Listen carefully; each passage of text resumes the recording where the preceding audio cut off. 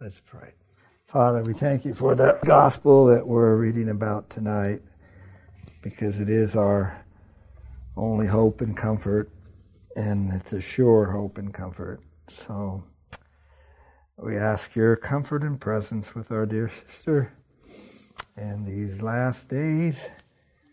And we thank you that the most important things are certain. We do have certainty regarding the things that are most important. We thank you that you have revealed that to us. Lord, we pray for Robin and Michelle and Stacy and Annette, that you give them strength and patience and grace. We thank you that death has been overcome through the one death of your Son. And we thank you that the tomb is empty and all that means. Help us with our study tonight as we see your Son tried and convicted before sinful men. And we see our dear brother Peter stumbling, and we can see ourselves in him. We thank you how your grace works in our lives and in his life. We pray in Christ's name. Amen. Amen. All right, well, we are reached the point of Jesus' trial, and maybe I'll just walk through the 6. We have our notes organized into 6 steps as far as this trial goes, and maybe we'll do it with a map here. So Jesus is arrested up here in the Garden of Gethsemane. By the way, this black line is the exterior walls of Jerusalem at that time. At New Testament times is what that black outline is. And the scale is to help you get an idea of the distances involved. You see that there is like a quarter mile. Okay, or actually it's a little less, 0.2 of a mile. So this is all within a couple miles. When you see that's a quarter mile. So Jesus is arrested up here in the Garden of Gethsemane on the Mount of Olives, and then the mob escorts him some path. We don't know what path they took, but we believe they escorted him down here on the bottom left to the high priest. It's more than a house, it's kind of like a palace, and whoever was serving as high priest, he and their family would occupy these quarters. And the order of events that I am giving you has Jesus before Annas and Jesus before Caiaphas happening both in the complex of the high priest. And before Caiaphas is the Sanhedrin, the council. So I'll probably say council, Sanhedrin, and before Caiaphas, and we're all talking about the same thing. The Jewish ruling council had 70 members, and the high priest was the leader of the council, okay, or the Sanhedrin. And so many think that Sanhedrin meeting was held in this building. Some think the high priest's house is over here, and the Sanhedrin meeting was held somewhere actually in the temple complex over here. So Jesus is arrested, and first he's brought before Annas late at night. That would be late Thursday evening. He is brought before Annas, and we went through that last week. And then, second, he is moved to the Sanhedrin. So still at night, the Sanhedrin begins to have their meeting, and they conclude early in the morning. And some say that might be a second meeting that they had because it was illegal to meet at night. And so they might have had a follow-up or a concluding meeting. We'll see some of the texts that might indicate that. So first it's Annas, then it's Caiaphas and the council. And then when they convict Jesus of blasphemy, which carries a death sentence, then they move him over here to the praetorium where Pilate, the Roman governor, has to judge the case. And that's happening early Friday morning. Okay. And then Pilate discovers Jesus is a Galilean, and Pilate doesn't have jurisdiction over the northern parts of Israel. Herod Antipas does. And so Pilate sends Jesus off to Herod, and there was also a Herodian palace inside the city, and this is Herod's palace. So Pilate sends Jesus off to Herod. Herod interrogates him, and then Jesus is sent back to Pilate, and then before Pilate continues, and then finally they condemn him sometime early or mid-morning, probably at the latest, and he's sentenced to be crucified. And then people think that the site of the Golgotha is over here, just outside of this city wall. And there were two others crucified with Jesus. Obviously, the Romans must have already had two executions by crucifixion already scheduled for that day. Okay, and so there's already a set of Roman troops or whatever already lined up to carry out the execution of the two other individuals. So what happens here is Jesus gets joined in with the other two that are going to be executed on that day, which is Friday. Okay. So there's some kind of overview. And tonight we are... let me go to that. And we are going to continue with Peter's denials and do those kind of all together. Here's what I've just basically said, the 6 things. So we pretty much did number 1 last Wednesday. And so we're on page 210, and we're going to look at more of the details regarding Peter's denials. John is very abbreviated on that, but Matthew, Mark, and Luke all have additional information of how this happened. So we cannot be certain as to the precise time when Peter's second and third denials occurred.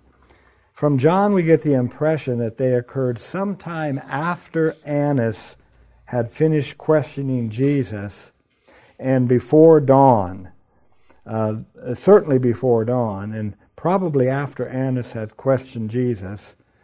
And that is in our steps here. That's like between steps after 1 and before 3 is where Peter did 2 more denials. And so, starting with John, we saw that was the shortest account, and we saw Peter was warming himself in the courtyard by the fire, and they said to him, "You are not also one of his disciples, are you?" But Peter denied it and said, "I am not." Sometime transpires between John 18:25 and 26. Now Simon Peter stood and warmed himself. Therefore they said to him, "You are not also one of his disciples, are you?" He denied it and said, "I am not." And there's a break here. There's at least probably an hour between verses 25 and 26. And one of the servants of the high priest, a relative of him whose ear Peter cut off, said, "Did I not see you in the garden with him?" And Peter denied again, and immediately the rooster crowed. Okay, so that's the end there in John. But now turning to Luke, chapter 22, verse 55, we'll pick it up there, and we have more detail. Luke reports Peter's first denial, that the certain servant girl is likely the gatekeeper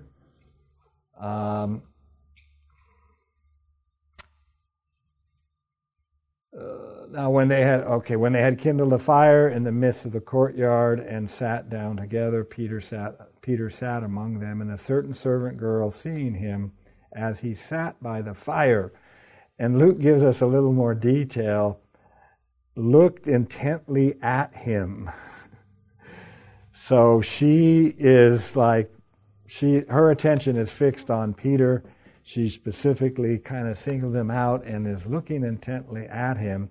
And here she doesn't ask a question, she makes a statement, and she's talking to other people that are there. This man was also with him. So at this point in Luke's account, she's confident that Peter is associated to Jesus. But he denied him, saying, "Woman, I do not know him. I do not know him." So Peter denied him. Woman here is a polite form of address, like madam or ma'am in English. We might read that and think Peter's, kind of being squirrely, or, but it's probably not. He just says, "Woman, I do not know him." So that's heartbreaking, to hear.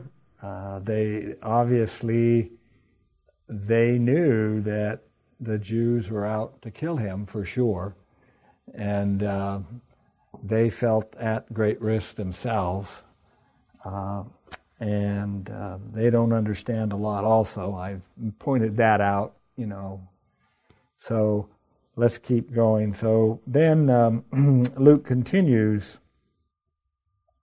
his account and gives us some timing information.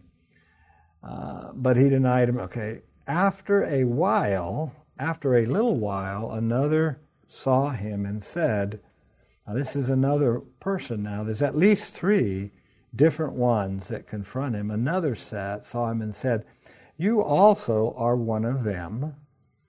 But Peter said, "I am not." And one of them refers to Jesus and his followers, Jesus and his disciples. And so now Peter is not only saying, "I don't know him," but Peter is saying, "I'm not one of them." He's disassociating from all of them, really, right? He's disassociating from, "I'm not one of them. I'm not one of those disciples." Of course, Jesus was the leader. I am not one of them. Okay. So, let me see my own notes here. Now Luke continues with Peter's third denial, which came about an hour later. See, verse 59. Then about an hour had passed. Another confidently affirmed, saying, "Surely this fellow also was with him, for he is a Galilean." Now they knew he was a Galilean because of the dialects were different and his speech was different. And I don't know, it's not humorous. So they identified him with his speech, and Jesus, of course, was also a Galilean, and at this point, three individuals now have rightly identified Peter, that he is associated with Jesus, and he is one of his disciples. But Peter said, "Man, I do not know what you are saying." And immediately while he was speaking, the rooster crowed. And so Luke really captures it. He even says, while he was speaking. He adds that detail. As soon as Peter starts denying him, he's not even done and the rooster's crowing. So, and something, it's on my notes here somewhere, they probably figured out Peter's speech because on the previous 2 denials, he is, he's speaking. So every time he's denying that he doesn't know him, they're all saying, boy, he sounds like a Galilean to me. So that's how they, he's been denying the Lord, and they've been listening, and they've been hearing his accent. So, all right. Now, only Luke gives us the following detail. Yeah. Oh, I'm sorry. I didn't see that. Valerie, go for it. I thought I would mention that for the first two denials, Peter denies Jesus, but in the third denial, Peter denies understanding what the person's talking about. Because he says, "Man, I do not know what you are saying." Yeah, and what was he saying? That he must have been with Jesus. Right. So he is still denying Jesus. So the man is saying, you confidently, you also were with him. And when Peter says, "I don't know what you are saying," that really is a denial of the Lord, because the man was saying, "You've been with him." Does that make sense? Yeah. Okay. Yeah. You've been taught to read with precision. That's very good. Yeah, I wish I would have learned to read well and write well way earlier than I did. So those of you, we don't have too many young ones here. Well, you guys are still young. But now's the time. And I thought, well, I can use tools and all that. Who needs this reading and writing stuff? Well, that was a big mistake. You can still tell, and you graciously listen to me sometimes 2 or 3 times a week, and you can still tell. So, but this young lady, I can tell, has learned to read with precision by the questions that she asked. Okay. So, Luke gives us this following detail. After the rooster crows, "And the Lord turned and looked at Peter." Stared would maybe be too strong of a translation, but our English word "looked at" is a bit weak. The lexicon definition here is, quote, "to look at something directly and therefore intently. Look at, gaze on." So this isn't a glance.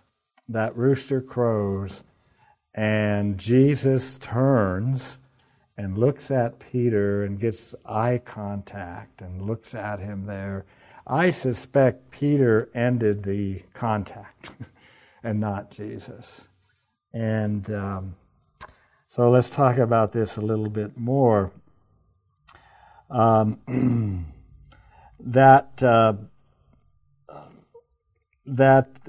Let's see. Yeah. Jesus hears the rooster crowing and knows what it means. Okay? Jesus hasn't been keeping track of Peter, but he hears the rooster crow, right? And he knows what it means. Peter's just denied me the 3rd time. Right? Jesus hasn't witnessed the first 2 denials, but he hears that rooster crow and he knows Peter's just denied me the 3rd time. Jesus looks in the courtyard, there he is. We have a hymn built around this, right? "In the hour of trial, Jesus, pray for me, blessed by base denial." I was just thinking, he was not yet on the cross. Was he on the cross? Okay. No, he's still in this high priest's courtyard of that building. Okay. Now, the question is, how could they have line of sight eye contact? That's one of I think it's quite possible if both the meetings are held in that compound. Annas is in one area of the compound, and Annas questions him. Annas is done, and while Annas is questioning him, and they first brought Jesus to Annas, the Sanhedrin is assembling in another area of the compound.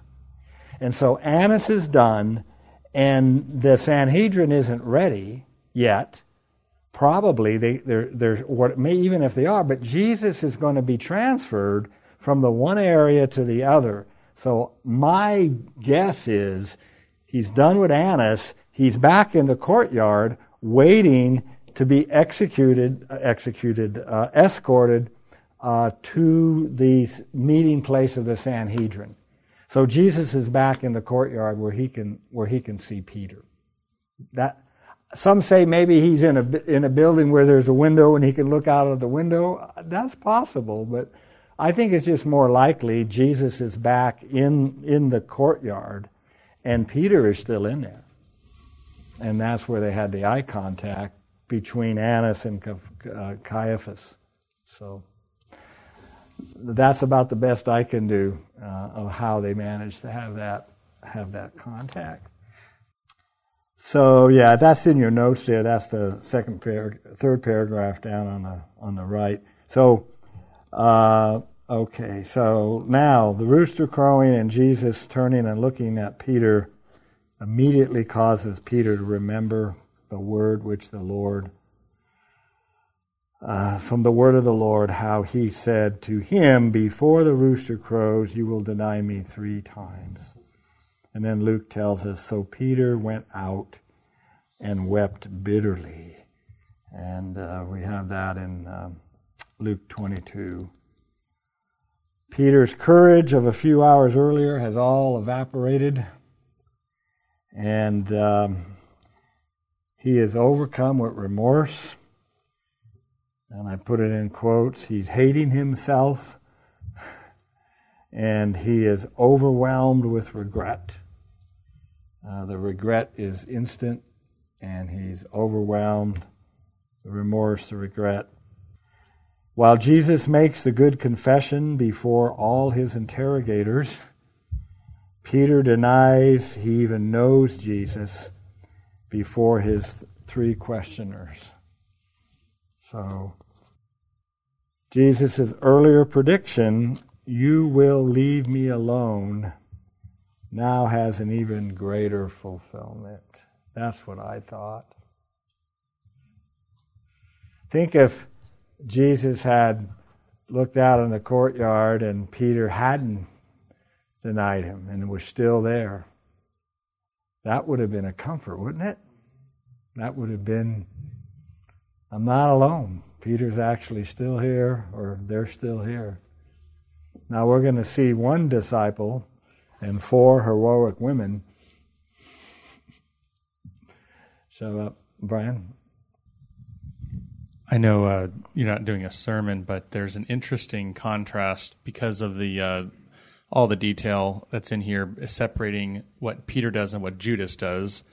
But I think there's a parallel here, and that we learn about from, oh boy, I'm going to fail myself here, but I think it's Peter. It says there's a remorse that comes, a regret that comes with true repentance. Regret not to be regretted. A sorrow that leads to repentance. Yeah. And I think the Bible is probably emphasizing that both Judas and Peter had some great regret or remorse. And what do they both do with it, and how do they solve their remorse? Absolutely. And Peter's remorseful and does the godly thing, right? Yeah. And Judas does not. Yeah. It's a lesson for us as well, right? And I also think there's something else going on where the other disciples all go through a lot for Jesus, and I think Peter's going to demand a lot. Jesus is going to demand a lot of Peter later. And I think this particular experience, and with Jesus even being there to look at him, is going to let Peter look back and know that I can do a lot for Jesus because of what Jesus did for me in that situation. Yeah, I think so. Yeah, and we see that in the later life of Peter. And we see these graphic 2 men, and we see the remorse that leads to death and Peter's repentance. It's sobering. So yeah. Okay. Yeah, and to leave, and he is left alone. Though we don't know where John is, but John shows up at the cross. He's the only one of the 11 that we know of that shows up at the cross. So he does show up.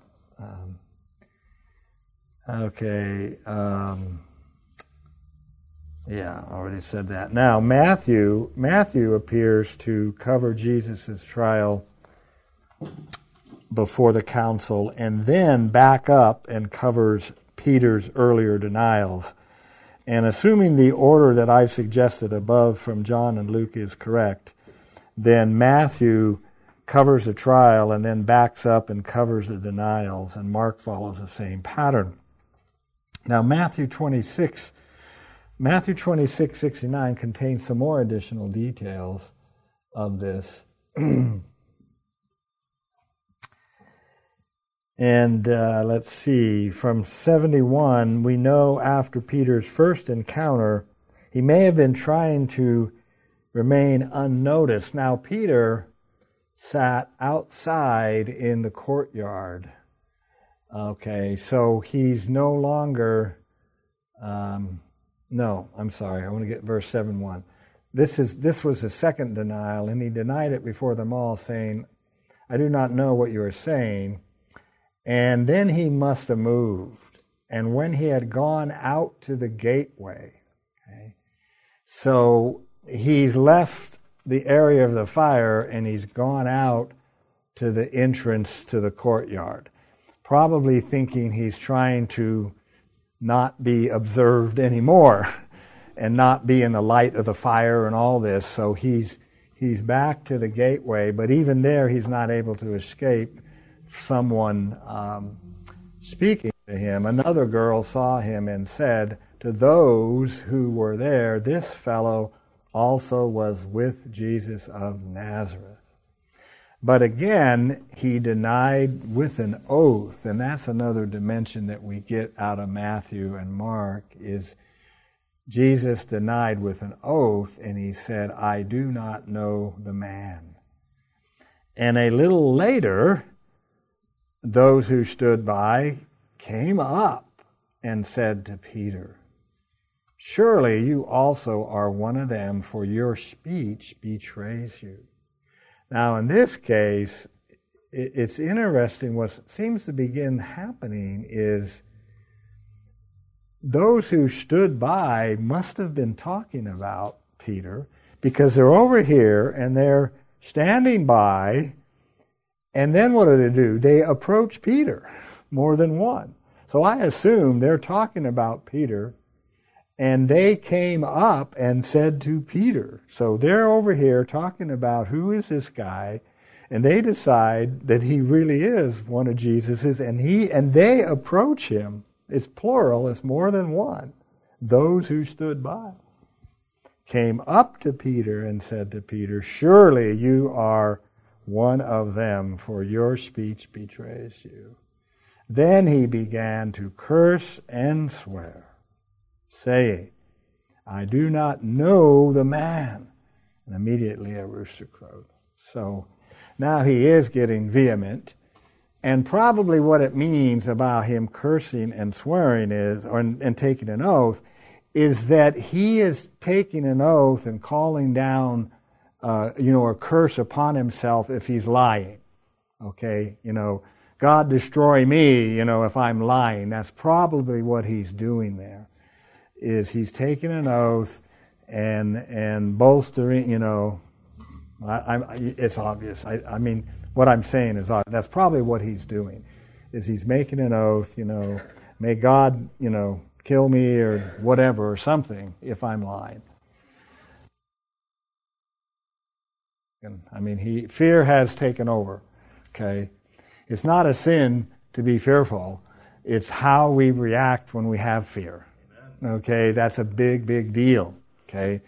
So, and by God's grace, we need to learn how to handle fear in a godly way. And so Peter is here for all of us to see. Fortunately, our lives aren't going to be detailed and published like this. Most of our lives, probably none of our lives in here, are going to be detailed and published like this. So where are we? We're down there on page 210 with his third denial.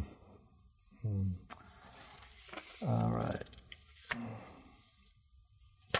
Okay, we're going to page 211 here. Now, from verse 73, we realize word spreading amongst those in the courtyard. I've already said that. They come up to him. They must have approached him, and his voice gave him away. Now, like Matthew, Mark appears to report Jesus' trial before the council first, and then he backs up and follows with Peter's earlier denials. We're not going to go and read all the way through that, but now Mark's account has a few surprises, one in particular. And we commented earlier on the difficulty that Mark has the rooster crowing twice, and then the Lord denying, then Peter denying the Lord, and the rooster crowing after Peter denies twice. And the other Gospels have the rooster crowing 3 times. And I have let me just tell you right now, I'm sorry, the rooster crowing 1 time and Peter's denial 3 times. Okay, they all have Peter denying 3 times. And it's either 1 rooster crow or 2. A few weeks ago, I thought I had a solution to this. It was very simplistic, but I hadn't read Mark, and the solution that I had 3 weeks ago really doesn't work. So let's take a look at this. Mark has the first rooster crow after Peter's first denial. Mark 14 and 68. Yeah. Okay. And when she saw Peter warming himself, she looked at him and said, "You also were with Jesus of Nazareth," but he denied it, saying, "I neither know nor understand what you are saying." And he went out on the porch, and a rooster crowed. Okay? That was the first denial. And the servant girl saw him again, and began to say to those who stood by, "This is one of them." But he denied it again. That's the second denial. And a little later, those who stood by, now this sounds like Luke, it's almost identical language. Those who stood by said to Peter again, "Surely you are one of them, for you are a Galilean, and your speech shows it." Then he began to curse and swear, "I do not know this man of whom you speak." A second time the rooster crowed. And Peter called to mind the word that the Lord Jesus had said to him, "Before the rooster crows twice, you will deny me 3 times." And when he thought about it, he wept. Okay, so there's not much else to say. I mean, I'm not being facetious. It's one of those places in our Gospels where we have some unresolved issues, and there aren't very many of those. I would put this in the category of one of those. One thing, silver lining here. One positive thing here is it shows you that the 4 Gospels, when they were originally written, nobody attempted to harmonize them. Okay? In other words, these weren't 4 different authors that met and each of them reviewed each other's accounts. No, they did not. You see, so to me that's a mark of the historical authenticity of the Gospels. Is there's no evidence that the writers tried to, when they were written, tried to harmonize them. Now, it's interesting in the textual history of the New Testament, as the New Testament gets copied and copied, I'm fairly certain there are places where later copyists attempted harmonizations, and that's why we have variants in our Greek text. Is some copyists tried to harmonize Matthew, Mark, and Luke in places. And, you can find those. I wish they wouldn't have done that. I wish the copyists wouldn't have done that. But with the skill of textual criticism, you can kind of back up through the history of the text, and you can kind of find, like, that's surely a harmonization, and that wasn't in the original text. So all that said, that's not to say that there isn't a dependency between Matthew, Mark, and Luke, that maybe Luke is depending on Mark. Maybe Matthew and Luke are both depending on Mark. That might be the most likely. That's what I think. But so unless we dig up some more manuscripts, we'll probably not learn much more about some of those questions. All right, now, where are we here? We're on page 211 now. The story regarding Peter does have a happy ending. Due to the Lord's grace and power, we see in Luke 22:31. Let's just remind ourselves of that. The story has an happy ending. Here we are, we're back during the Passover meal. And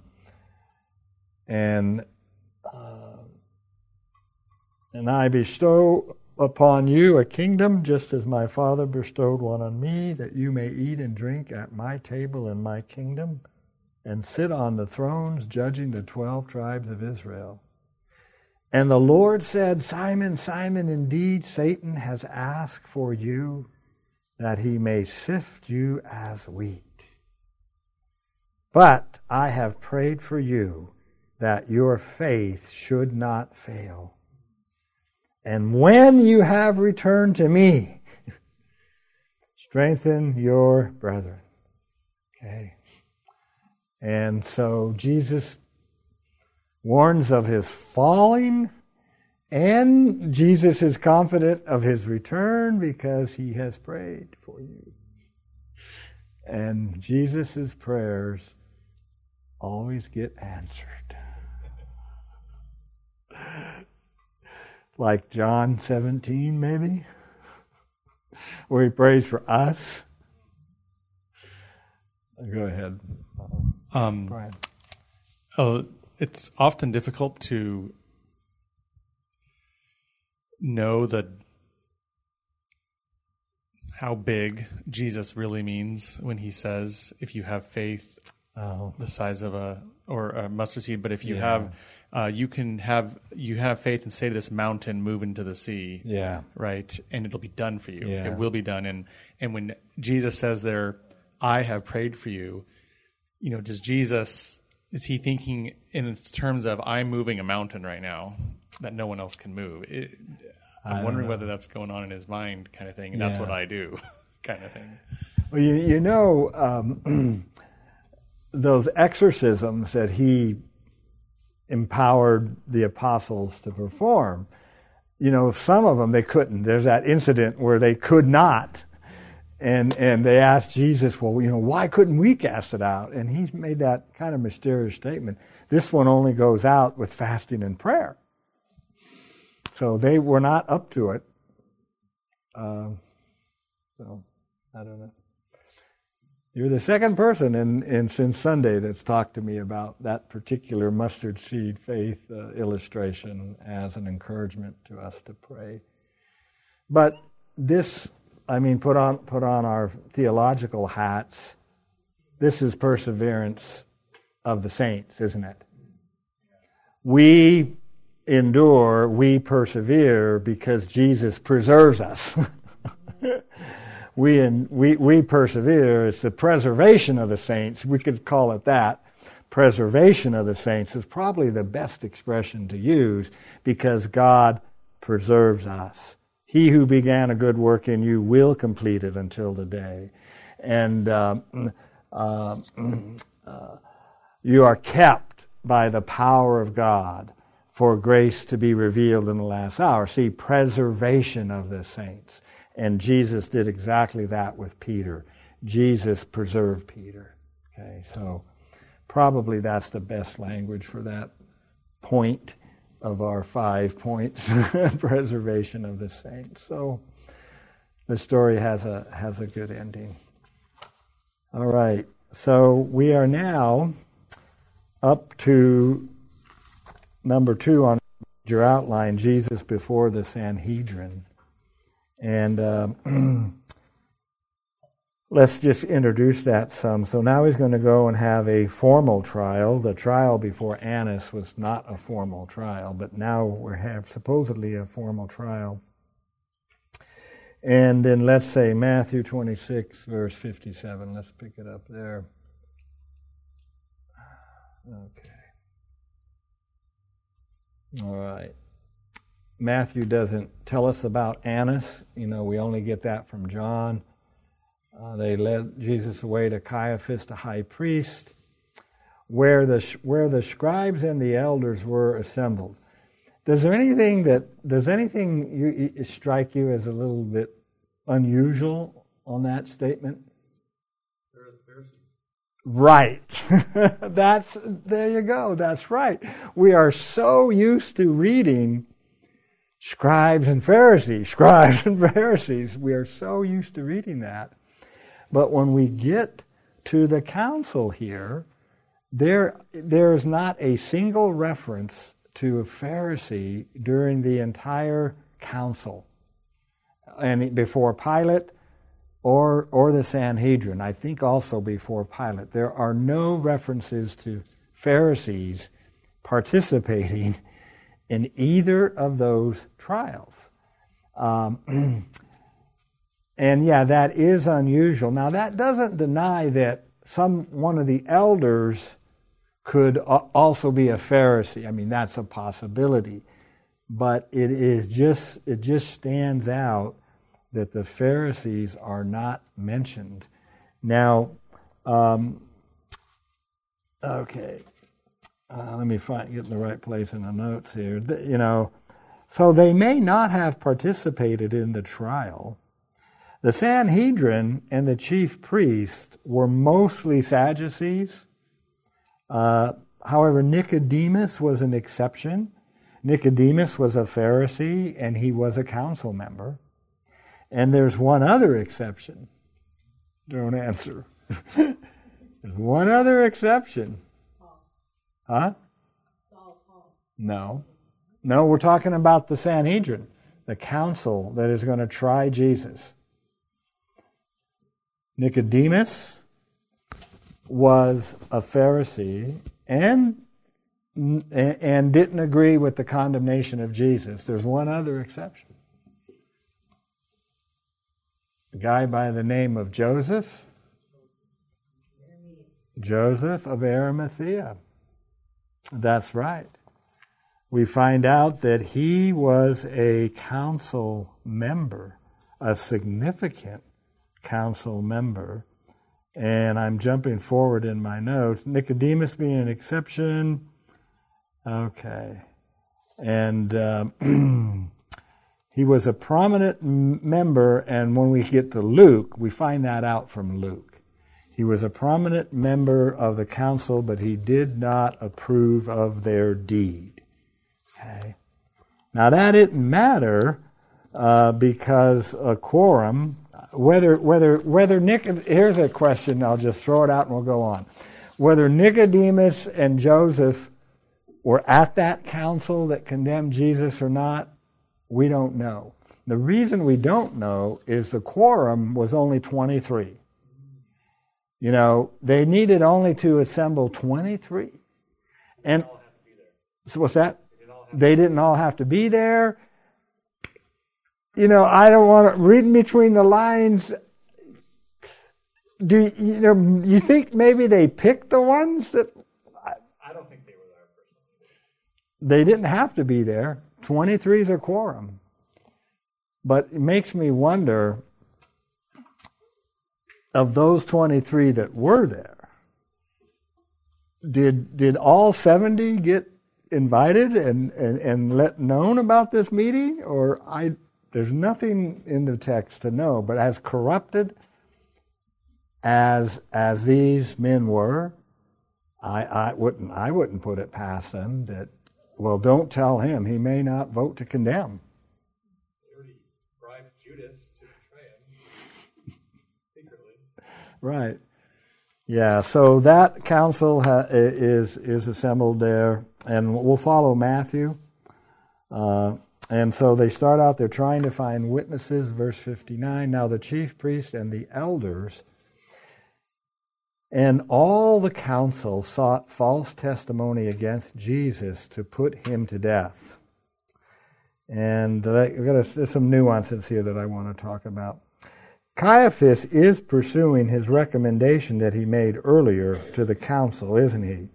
That it is expedient for us that one man should die for the people and not the whole nation should perish. Jesus is that one man that should die in order to save the nation. And so he must be convicted of a capital offense. And so that's what this text says. They're resolved to kill him. And they have to make some semblance of justice. Okay? They're not going to kill him like they killed Stephen. So they have to make some semblance of justice, and so that's what they're trying to do here. And so they had, the council sought false testimony against Jesus to put him to death. And they need at least 2 witnesses, and they need 2 witnesses that agree in the facts. So that's what they're trying to do. They have a bunch of witnesses, false witnesses, but they don't agree. See, that's the problem. That's the first problem they're encountering. And that'll be developed even more strongly when we read Mark. So let's see. All right. The council didn't necessarily seek all or only liars. Now, the language might indicate that, but Matthew knows that Jesus is not guilty of any capital crimes. Thus, all such testimony must be false. All testimony of anything to do with a capital crime that Jesus might have committed, Matthew knows is false. Okay? So whatever witnesses they bring, if it's about capital crimes, is not credible. It's false. Now, whether that testimony is intentional or not, I don't know. It's interesting when they finally get the 2 witnesses. We'll talk about that, about destroying the temple in a moment. For the council, before any of such, they're convinced. Or their consciences are so far gone that it doesn't matter whether he's really guilty or not. And I think the latter. I think they're hard-pressed objectively to know they really have a strong blasphemy case against this man. I suspect they don't think they do. And the fact of all these witnesses, and they still can't get a strong blasphemy case, is what's going to happen in this trial. They've brought their best, and they can't get a blasphemy conviction. So I think that they don't care whether he's guilty of blasphemy or not. They're bound and determined to have him executed. So remember, it is expedient that one man should die for the people and not the whole nation should perish. Pervert justice for one to benefit the many. And such is every statist justification for shedding innocent blood. Isn't that what they're doing? I think that's exactly what they're doing. Is they don't care whether he's guilty of blasphemy or not. He's got to go. And so that's what I think they're doing.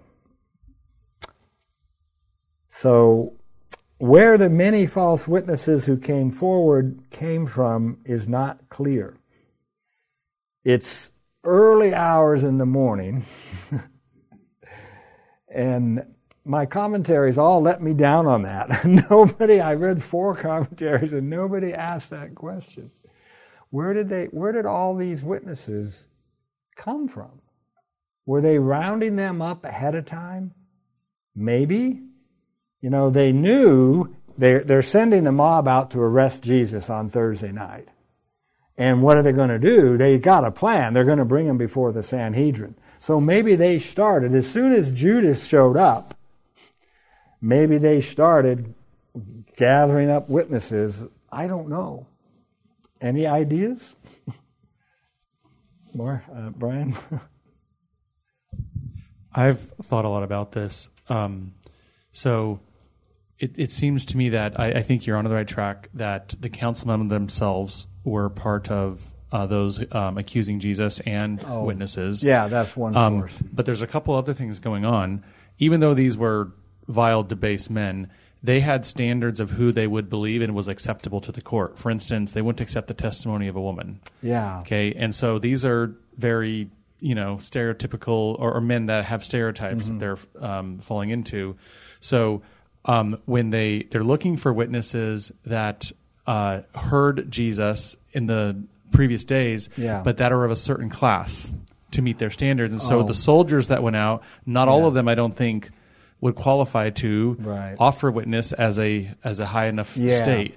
And so they're looking for people, but the problem is no one rightly wanted to hear Jesus' words, so they couldn't remember them. And that's why it took them a while to find 2 people that were coming separately to state that Jesus said he would destroy the temple and raise it. Yeah. They couldn't find any 2 people. It wasn't that none of them said something they wouldn't have executed him for, that when they all came up, each of the Sanhedrin that are there are slapping their faces because these guys can't get their false story straight. Right. And they know they can't accept it. Yeah. Right? And so it's becoming so obvious. Yeah. But as far as where some of these witnesses came, when you had described that Jesus made this happen, and the night of the Passover, he puts everything into play. It's just amazing, right? Yeah.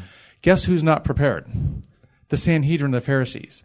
I think the reason you see this kangaroo court is because they didn't know Judas was going to come that night until he showed up. Right. And so while they're scrambling, and many of the people that were upset at Jesus in the temple teaching, and wanted to get rid of him, they're all at home sleeping. Yeah. And they're not on the council or whatever. So I think the Sanhedrin were like, where are all these people that really were agreeing with us? So where are these lawyers that we were trying to connive? So I know I'm being long-winded, but I think that these Pharisees or these elders are caught off guard having to do this all in a very short time because they know they have to get it done by dawn. Yeah. So they found him somehow, and all right. So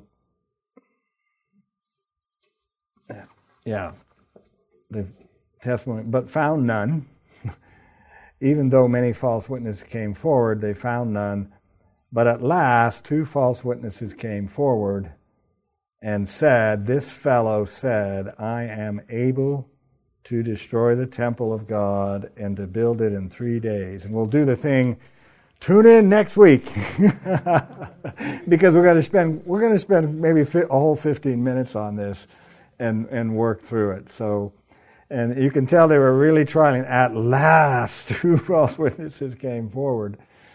about Jesus' statement. So when was that statement made? When did Jesus make that statement, you guys?